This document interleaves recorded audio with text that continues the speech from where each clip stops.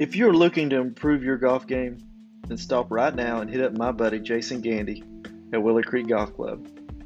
He's played in all the big tournaments, he's caddied on the PGA Tour, and now he's using his skill set to help you get better at golf. You can find him at Gandy Golf. That's at Gandy Golf on Instagram or Twitter. And if you're not located in the East Tennessee area, that's no problem because he's got all the technology necessary to help you wherever you might be. Once again, that's Jason Gandy at Gandy Golf. Your golf game will never be the same.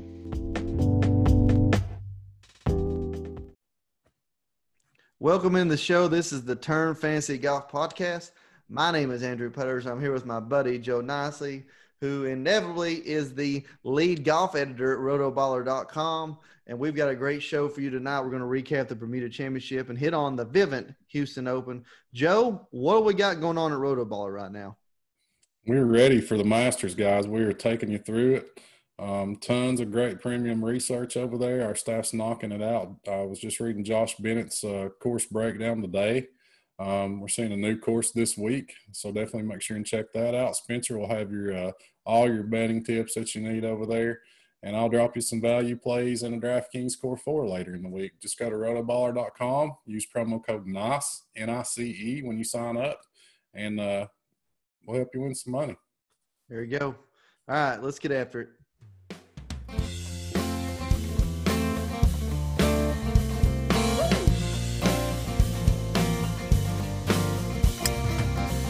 Of all the games I used to play in my younger, wilder days, the game of clubs and tees had never crossed my mind.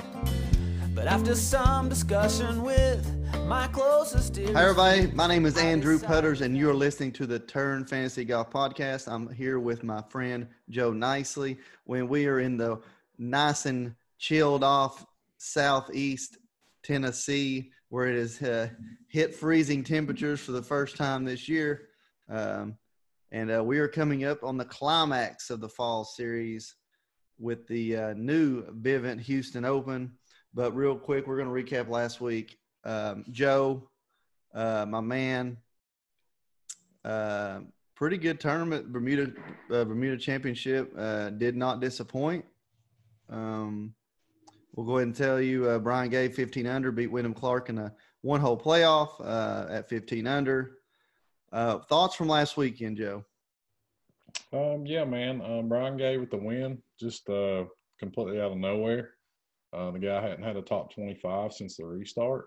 But we did talk about last week that the golf course in Bermuda was going to bring basically the entire field into play with how we expected it to play, and that's kind of what happened. We saw a guy like Brian Gay up there and win it, Wyndham Clark, Ollie Schneider-Jans, some guys like that.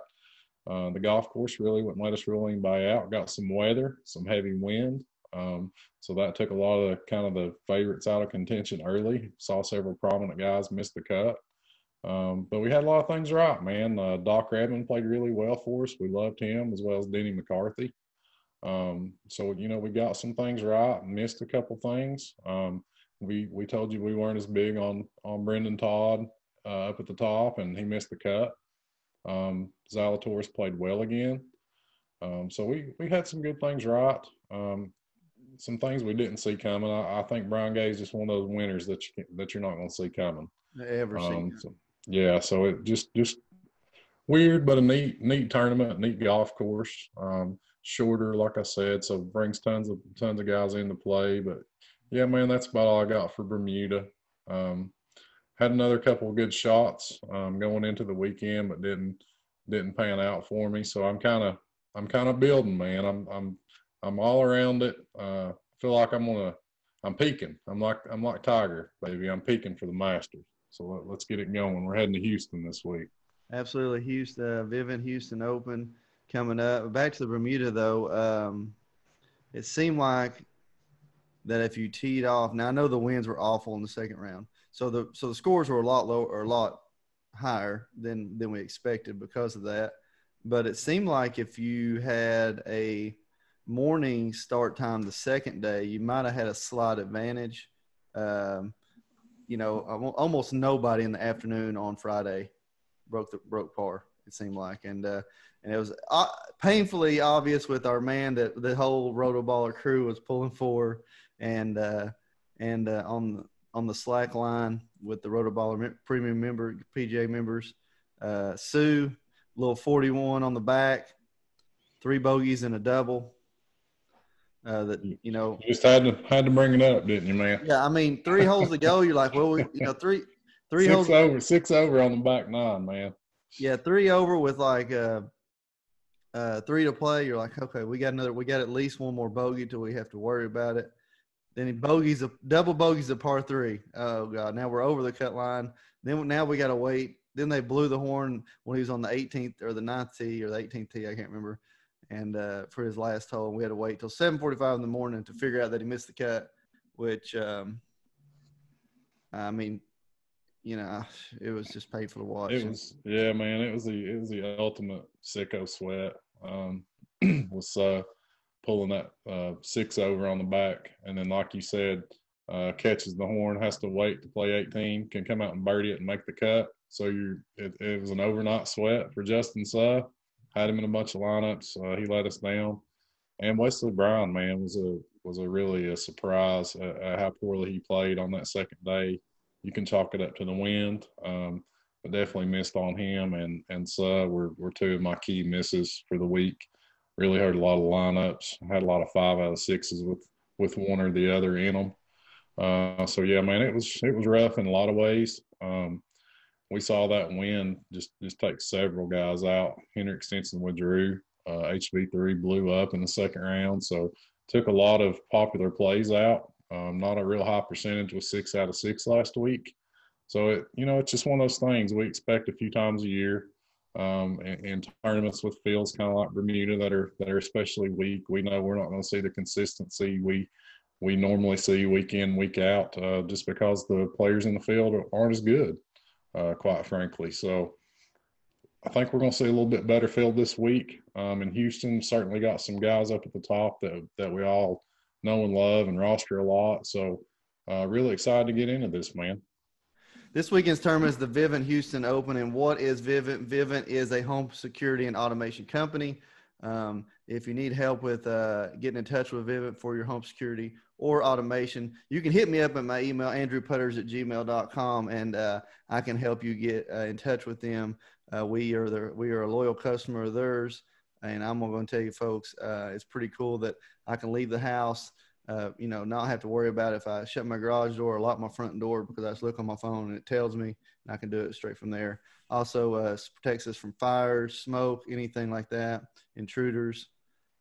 Great technology company. So Vivint Home Security and Automation, if you need them, hit me up at my email, andrewputters@gmail.com. So Vivint Houston Open this weekend, folks.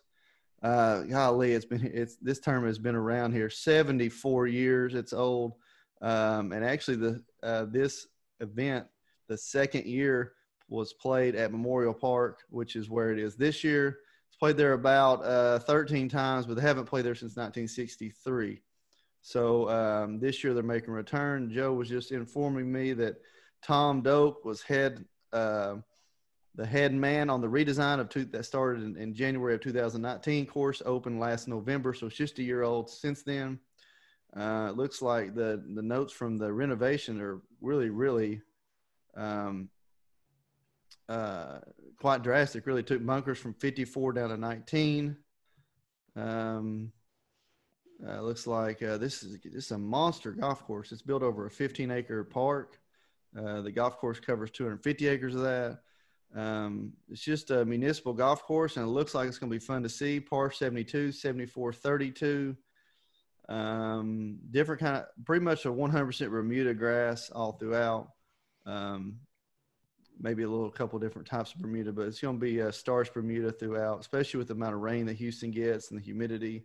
It's going to be thick and nasty as far as the Bermuda goes. So since we haven't seen this golf course since 1963, we really don't know what to think of it other than, past times the Houston Open has always been what we call a birdie fest, right, Joe? I mean, for like 20 years it played at the same golf course there, and it was a birdie mirage. A ton of people that teed it up had a chance to win. people came to this golf tournament because the greens at the golf course historically putted very similar to the greens at Augusta National. This tournament has primarily always been the week before the Masters. This year it's also before the Masters, but they switched up the golf courses. So still bringing a huge field in, though, because a lot of people like to stay warm before a major event. And also I think people just want to stay sharp. We know this field is got more upper echelon players than normal, I would say. So also not only we could maybe take off a lot of the course history, but maybe even the tournament history, because like you said, the defending champ was Lanto, right? Yeah. Defending champ's Lanto. So, different golf course, definitely different field strength. What do you make up of the field, Joe? Like you said, man, the field's stronger than we normally see. Even though we do see a decent field traditionally for Houston when it's the week before the Masters, we see some guys warming up and also see some guys trying to get into the Masters. This week's winner won't get in if he's not already qualified for next week, but he will get in the 2021 Masters in the spring. But yeah, man, it's a tournament that a lot of guys play. Normally see good fields. That's certainly the case this week. Got some pretty heavy hitters up at the top. But yeah, man, like you said, on the golf course, we're kind of making some educated guesses. Really reminiscent of Shadow Creek a few weeks ago, Sherwood a few weeks ago, Bermuda last week where we only had 1 year to go on. So we're kind of just making some guesses this week. Like you said, a Tom Doak design, just recently renovated last year. From what I'm seeing, man, really like the Bombers. Like Sherwood a couple of weeks ago, this course has 5 par 5s, which is something we don't see, and it's really strange to see it just a couple times here over the past month. This layout's got 5 par 5s. Going to have a couple drivable par 4s that are going to at least play drivable a couple of rounds at least, and 5 par 3s. So I think there's going to be tons of room off the tee. We talked about last week that short hitters could win. Kind of the whole field was involved. This week, I don't believe that to be the case. I think length will be a big advantage. I think these guys that can bomb it are going to do well here. They're going to have an advantage. Guys that can score on par 5s, guys that can make tons of birdies. And like you said, man, this tournament's kind of traditionally been a birdie fest, and I look for that to continue this week. Yeah, so you're saying Bombers, and so is DraftKings. Top 3 guys on DraftKings: DJ, Finau, Koepka. Really, these guys have all been either hit with the injury bug and or the old COVID. So, yeah. I mean, is it really going to be a guessing game at top this week? Yeah, I think, especially with DJ and Brooks, you're guessing a little bit more, I feel like, than you are with Tony. Tony's my favorite play at the top of the board this week. Just been super consistent. We saw him miss a couple tournaments because of COVID. So we were a little reluctant to jump back on him at Zozo, but he came out firing in that tournament, man. Actually had a share of the lead there on the Saturday in the 3rd round. Dropped back and ended up finishing T11. But in 10 starts since the restart, he's got 5 top 10s, and 3 of those are top 5s. Just playing super consistent golf. This is right down his alley. Par 5s, can bomb it off the tee, can make birdies. There's some of these par 4s he's going to be able to drive on a couple days. So Tony's certainly my favorite play up there at the top, though I do think he'll be the most popular up at the top. I don't mind taking the chalk with him. DJ, obviously, we said on the show he's one of the best players in the game. He can win any week, but he is coming back from COVID. So I'll probably take a wait and see with DJ, maybe hop on board next week at the Masters. Kind of surprisingly, I'm surprised in myself, man. I'm kind of interested in Brooks this week. He actually was the player consultant to Tom Doak on this course. So nobody in this field's got any course history. But Brooks should be very, very familiar with this layout. I imagine he's even played it a couple times because he did work with Doak on the redesign, which is kind of an interesting nugget. We've seen him try to play well before majors. We saw him finish runner-up at the FedEx St. Jude right before the PGA. And before the two PGAs that he's won, the 2 previous weeks, he had top 5s in tournaments the week before he won the PGA, the last 2 times that he did that. So I think it's possible that we'll see him trying to peak for the Masters next week. Could very well come out and play good golf. Looked at his numbers a little bit today, and they're not as bad as kind of we would think they are. He's actually gained strokes with his irons in 5 straight starts. Just kind of been battling injuries, battling a cold putter. But we know that he can bomb it. We know that he can take advantage of these par 5s. So kind of surprised to say I actually like Brooks a little bit this week. You had a chance to give any thought to those guys up at the top? Yeah, I'll tell you why I'm not sold on. Okay, obviously, like we said many times in the past, that we're on DJ when he's played a few weeks in a row, and it looks like he's trending in the upward direction, and all of a sudden he comes out with the aside from the time that he withdrew after 9 holes and came back and won the next week or the next event he played.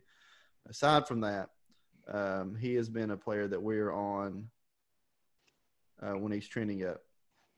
Brooks, my issue with Brooks is that even on Instagram this past week, he was doing some Q&A, and he was out playing, but he still was talking about his injury a lot with his knee and or ankle, leg area, and even shoulder too. Looking for more foundation, he said, and the type of shoes he's researching. Anything he can do to get a little bit help out his foundation, he said, in his golf swing.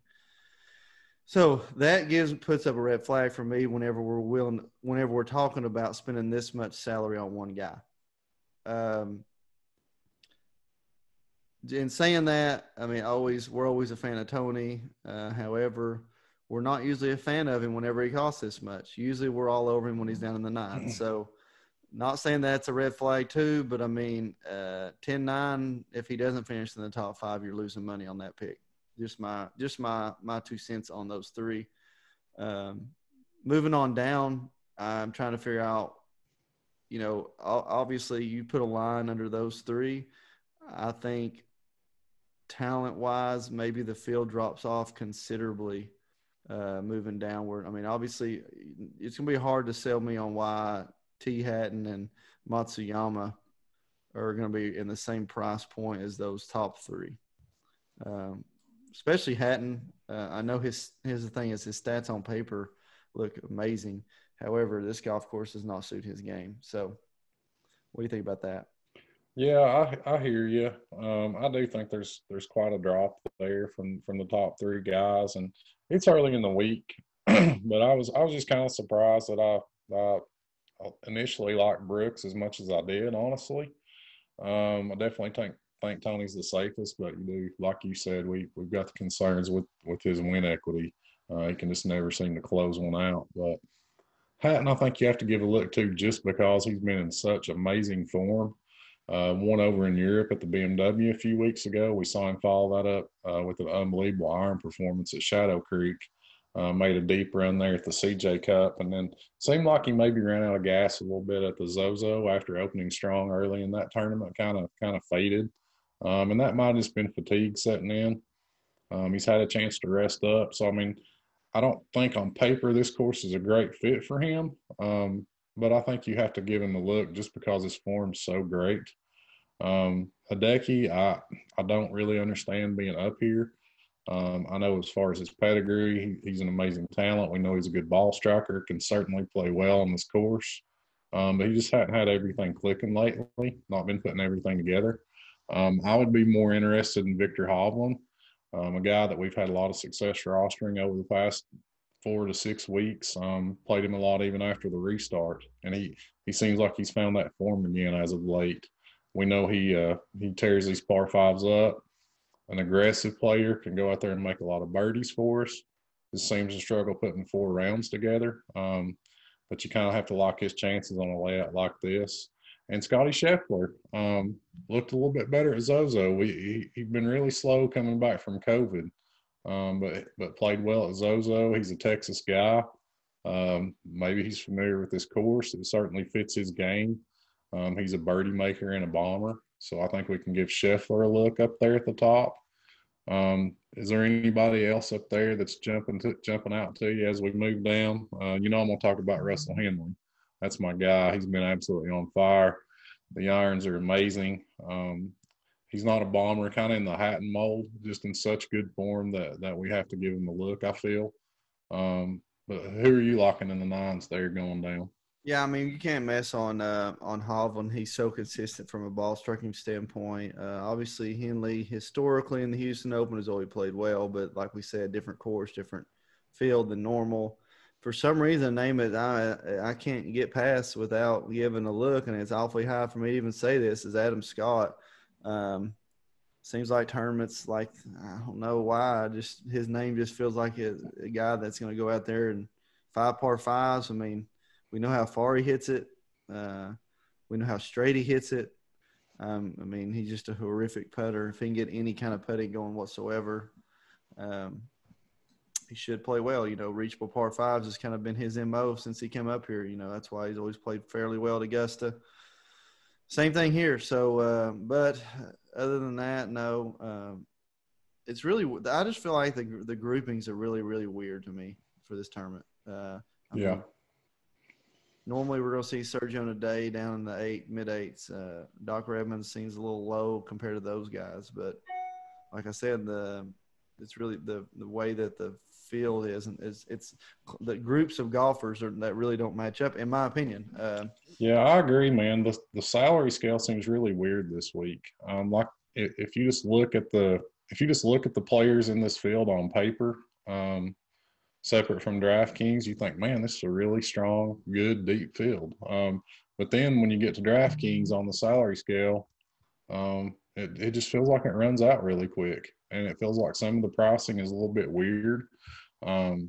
Obviously we like the guys up at the top and down into the nines, but as you start getting down into the eights, you kind of see where this field kind of shifts gears as far as dropping down a level in talent. You start getting into guys, which we love them, but guys like Lanto and Doc up there in the high eights, we like those guys. We've had a lot of success with them, but can we pay, in the high eights for them in this field? I don't know. Like both of them, we'll probably have some exposure to both, but it just feels weird seeing them at this price. Then we got Jordan Spieth at 8,400. We saw him at 6,900 at the Zozo. This field isn't that much weaker, than the Zozo was. So I really don't get the salary increase there. But then as you get down into the low eights, high sevens, it's a range I like a lot, that I'll probably be targeting heavily. I know I like Siwoo better than you do. Been playing him a little bit, but I think he's rounding into form again. Gained over 5 strokes on approach in his last start. He's put 2 good starts together recently, so we know he can make birdies. So I don't mind looking at Siwoo there, and a guy that I'll definitely be targeting at 8,100 is Cameron Davis, who's just been super solid, super consistent.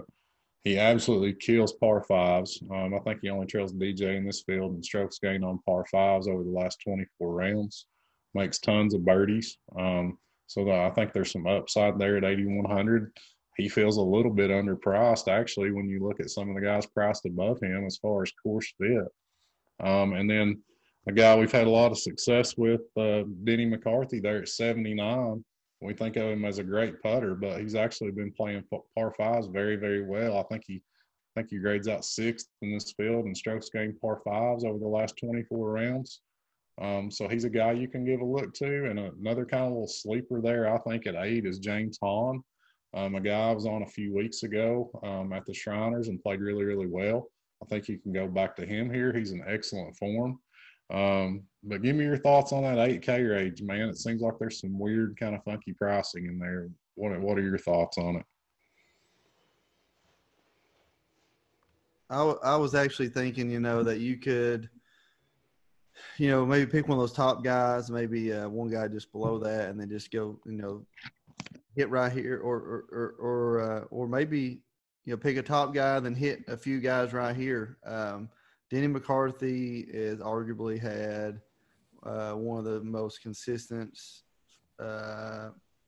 arguably probably since August, the most consistent week in, week out guy. I mean, let's see here, had top 9 at the Wyndham, top 6, tied for 6th at the Sanderson, tied for 4th last week at the Bermuda. I mean, he just played very well. But another guy at that range I like. Obviously, HV3 missed a cut last week, but it is what it is. I've always loved James Hahn. Good bounce back spot for HV3. Yeah. It feels like it could be a good bounce back spot for him. I've always loved James Hahn. Ball striking wise, the guy was a freak coming out of college, ball striking wise, and just he's played very well on the PGA Tour his career. But you're not gonna get past the guy that's had the arguably best fall. And my man, doesn't matter how long the golf course is, he makes birdies because he putts so good. Stuart Sink, last 4 events, first, tied for 12th, tied 64, tied 4th last week. The tie for 64th, the Shriners, remember, folks, shot at 81 on Sunday. So, I mean, the guy, don't matter really how hard or easy the golf course is, the guy can go, he can shoot a number. Length is not an issue for him. He'll still shoot a number.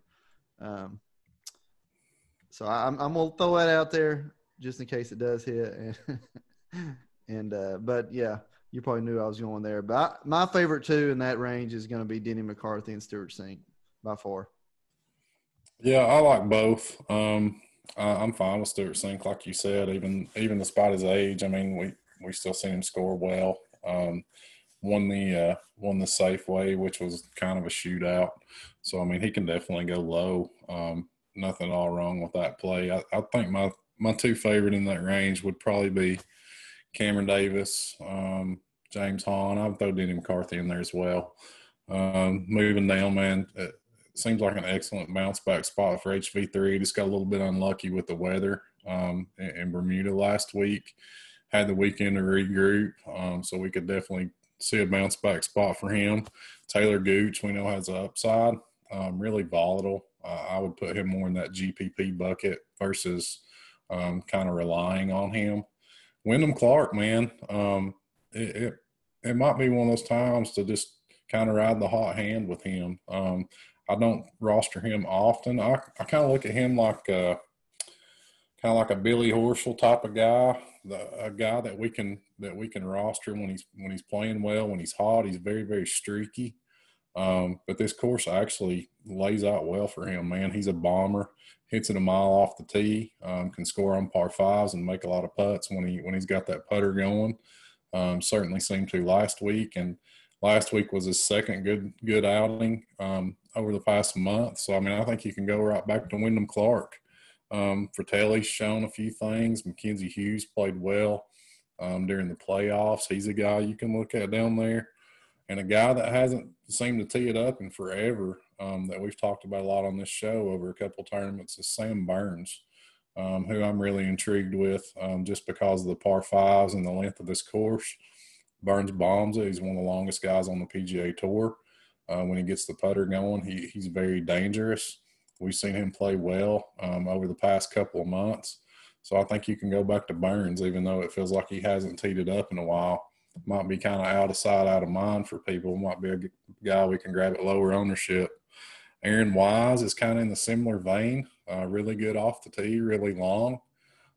So as we go down the scale, I'm looking for these guys that can bomb it, looking for guys that can hit it long, score on par 5s. I think they're going to have plenty of room to operate off the tee this week. And Wise certainly fits that mold. Another guy down at the bottom, just kind of running through the 7s real quick, is Christopher Ventura, who grades out extremely well on par 5s and birdies gained over the last 24 rounds. So he's kind of disappointed in a couple outings, but also had a couple of top 10s. So he's another one of those guys we talked about being volatile, but has some upside. I definitely think you can look at him, and a guy that we talked about last week and ended up kind of making a run there over the weekend, Adam Shank. tons of distance off the tee, tons of birdie making ability. Like you said, just struggles to put 4 rounds together, but you still really have to lock him, I feel, at 7,100 in this field. Any thoughts on those guys? I hit a lot of guys, but I think there's some options there in the 7s this week, the mid to low 7s we can look at, as well as the high 7s up into the low 8s. Feels like there's a lot of guys in there I find myself winding up with versus trying to go in like the upper 8s, low 9s. What are your thoughts on that, Andrew? It's a weird week on the salary scale. Yeah. Like we said already, the salary kind of thrown us off, but there's a lot of talent here in the 7s. You could lot of talent. I mean, a guy you didn't even mention, Martin Laird, coming off a victory, back to playing. Keegan Bradley, who's been slowly getting better and better at strokes gained approach. Even somebody like a Scott Piercy, an old vet that bombs it and hits it straight and hits a lot of greens. If he gets the putter rolling at all. Guys that came back from the fall that played well, Norlander or Sepp Straka, or even a McNeely that had played well earlier in courses very similar to this, as far as lots of scoreable par 5s where I'm going with that. But yeah, even the guys you hit on, Sam Burns is intriguing.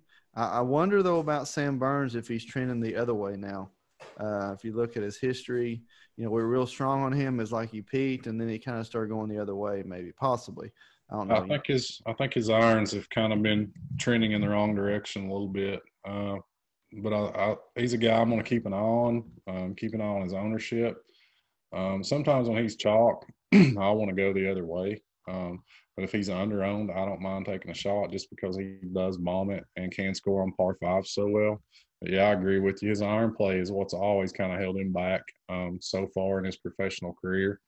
And they've kind of went the other way his last couple of starts, even though he had some decent finishes. His iron play is spotty for sure. Yeah, a couple of guys in this range that we can definitely tell you to stay away from. One is undoubtedly Lucas Glover.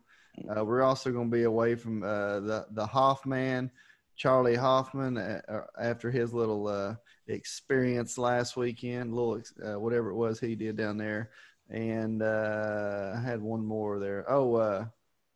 Mr. WD, Henrik Stenson. Where's he at in here? He's somewhere in here, isn't he? Yeah, he's right there with Charlie. Yeah, exactly. So let's stay away from those 3. Just put a big circle around them and a big X. Let's just stay away from them 3 in the 7s. Moving on down here to the 6s. This is very interesting, and I'm going to tell you why I think it's very interesting. If you go 69 or lower, not necessarily do I think – the winner could come from down here, but there's so many capable names. And I'm going to just start reading these names out. I'm not talking about – I'm a big vet guy. We already know that. But there's so many capable names at 6,900 and below. Let's go through here.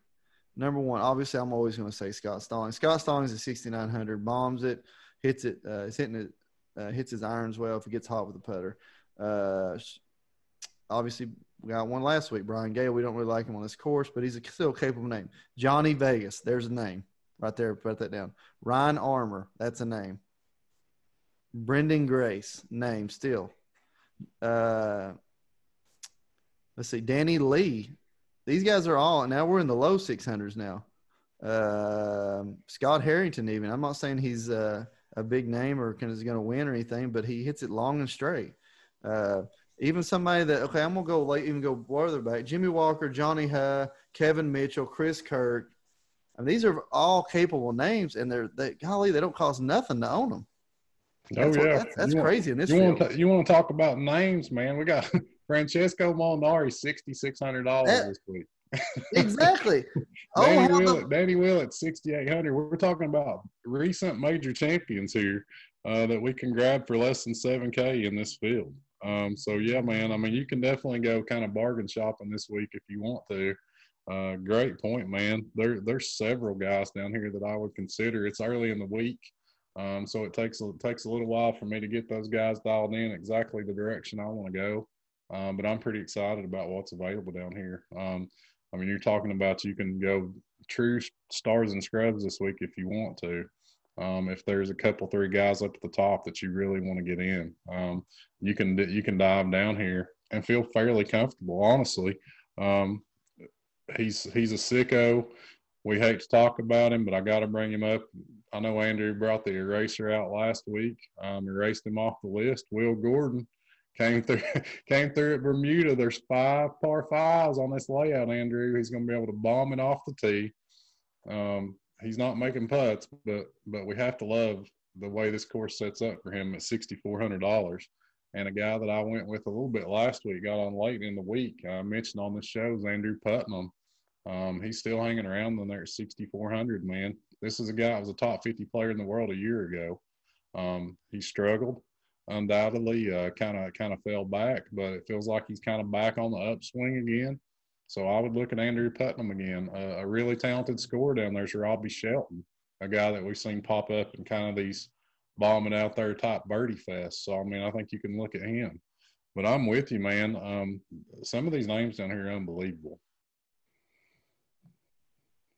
Yeah, I'm actually just sitting here reading them. I still can't believe it. That Zhang guy you told me about, Zhang Zhang. Jin Jun Jang, man. Yeah, he's got a lot of upside. He really does. It seems like he either misses a cut or like top 15s.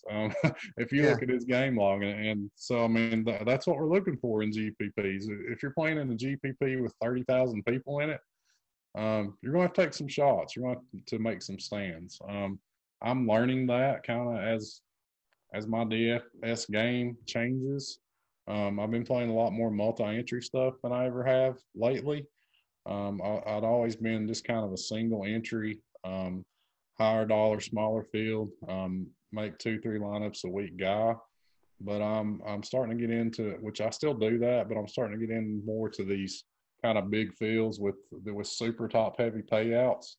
And honestly, all we care about is first place, guys, in those events. If you're not in first place, it doesn't really matter. I've had some really deep runs the last 3 weeks. I was just talking with Andrew earlier. I had an 8th in the drive to green. 2 weeks ago, I had an 18th and a 19th in the same week. Last week, I had a 22nd, and honestly, you don't really have a lot to show for it. So you need to build lineups, especially if you're targeting these top heavy GPPs. You need to build your rosters with first place in mind. You're not worried about cashing. You're worried about trying to take down first place. That's kind of what I've been doing with my cheaper multiple entry bills. I'm thinking about who's a guy with upside, who's a guy down here, and there are lots of guys down there available this week, just like Andrew was saying. Lots of guys that you can consider rostering down here and feel fairly comfortable with in GPP formats.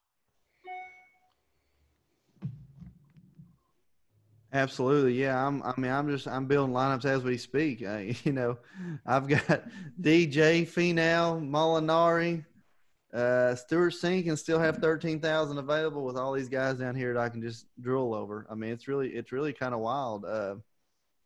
This is the week. If you're ever going to go full blown stars and scrubs, which by the way is the way that I won the Canadian Open a few years back when I took down that huge 300 or 187,000 entry field. I went full blown. I took the top 2 guys in the price and all 6,000 guys and took home first, second, third, fourth, 6th, and 11th, I think. And of course, it's a sick lineup, but that's beside the point. Yeah, you got this. If there's ever a term you're gonna go full blown stars and scrubs, this is it for sure. This all the capable talent down here in the 6s. I just can't get over. It's undoubtedly there, and as we talked about, there's a lot of guys we like in the mid range this week, around that low 8, high 7, mid 7 range. There's a lot of guys there to love. So you certainly don't have to go stars and scrubs, but this is one of those weeks where you can. We talked about last week, it didn't shape up well. We didn't feel for a stars and scrubs type of week. Whereas this week, I believe it does. You got the guys up at the top who are truly elite players. They're not just priced up there because of the weakness of the field.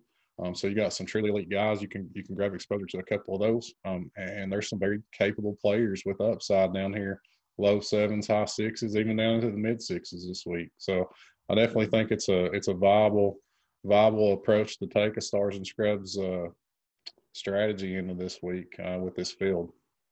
Absolutely. So hey, name your scrub then. Who's your scrub? Who's your pull the C note out of the pocket scrub here? Then we ain't gonna go with the mid range guy this week. We're gonna go straight 6,900 or lower. Who is it? There's so many good ones down there, man. There's so many guys you can go with this week. I'm gonna stick with Andrew Putnam. Pointed him out last week. Really good putter. Like I said, once a top 50 player in the world not too long ago, and just feels really underpriced. My scrub's Andrew Putnam for the week. That's my guy. What about you? Who you going with? I'm just going on history alone. I want to say Adam Long. That's if I'm looking at statistics. I'm gonna say Adam Long. But if I'm going off just history alone and namesake alone, I don't care that he's missed tons of cuts and he hadn't played any golf. You ever going to give me Francisco Molinari at 6,600? I'm putting him in there. He's been absent a lot, from competition since February, basically since the Mexico Championship. He did play in the Shriners, missed the cut, but he still shot 4 under. I mean, just barely missed the cut there. So maybe he's been behind the scenes practicing or something. I don't know. But, I mean, Francisco Molinari at 6,600, come on, man. I got to put him in the lineup. That's my guy. That's probably an easy one, but it is what it is. His ownership might be up a little bit, I think, just because of the namesake alone at that price. What do you think? Yeah, I mean, it's kind of sticker shock seeing him down there. And I think especially a lot of casual guys, maybe that aren't hardcore like we are. You might get some casual fans just seeing him down there and be like, oh, well, Molinari, I'm throwing him in there. But that doesn't mean he's a bad play. Really intriguing, just because we do know that he's got good golf in him somewhere. And it's kind of one of those things you never know when it's going to pop up. So, yeah, man, who can blame you if you're taking a shot with Molinari at $6,600? That's right. All right, guys, that's all we got for you tonight. My name's Andrew Putters. It's Joe Nicely signing off. Vivint, Houston Open. Like I said, if you need help with home security or automation, give me a hit up on email, andrewputters@gmail.com. Talk to y'all later. First big mistake. I've already hit 3 in the lake. It's gonna drive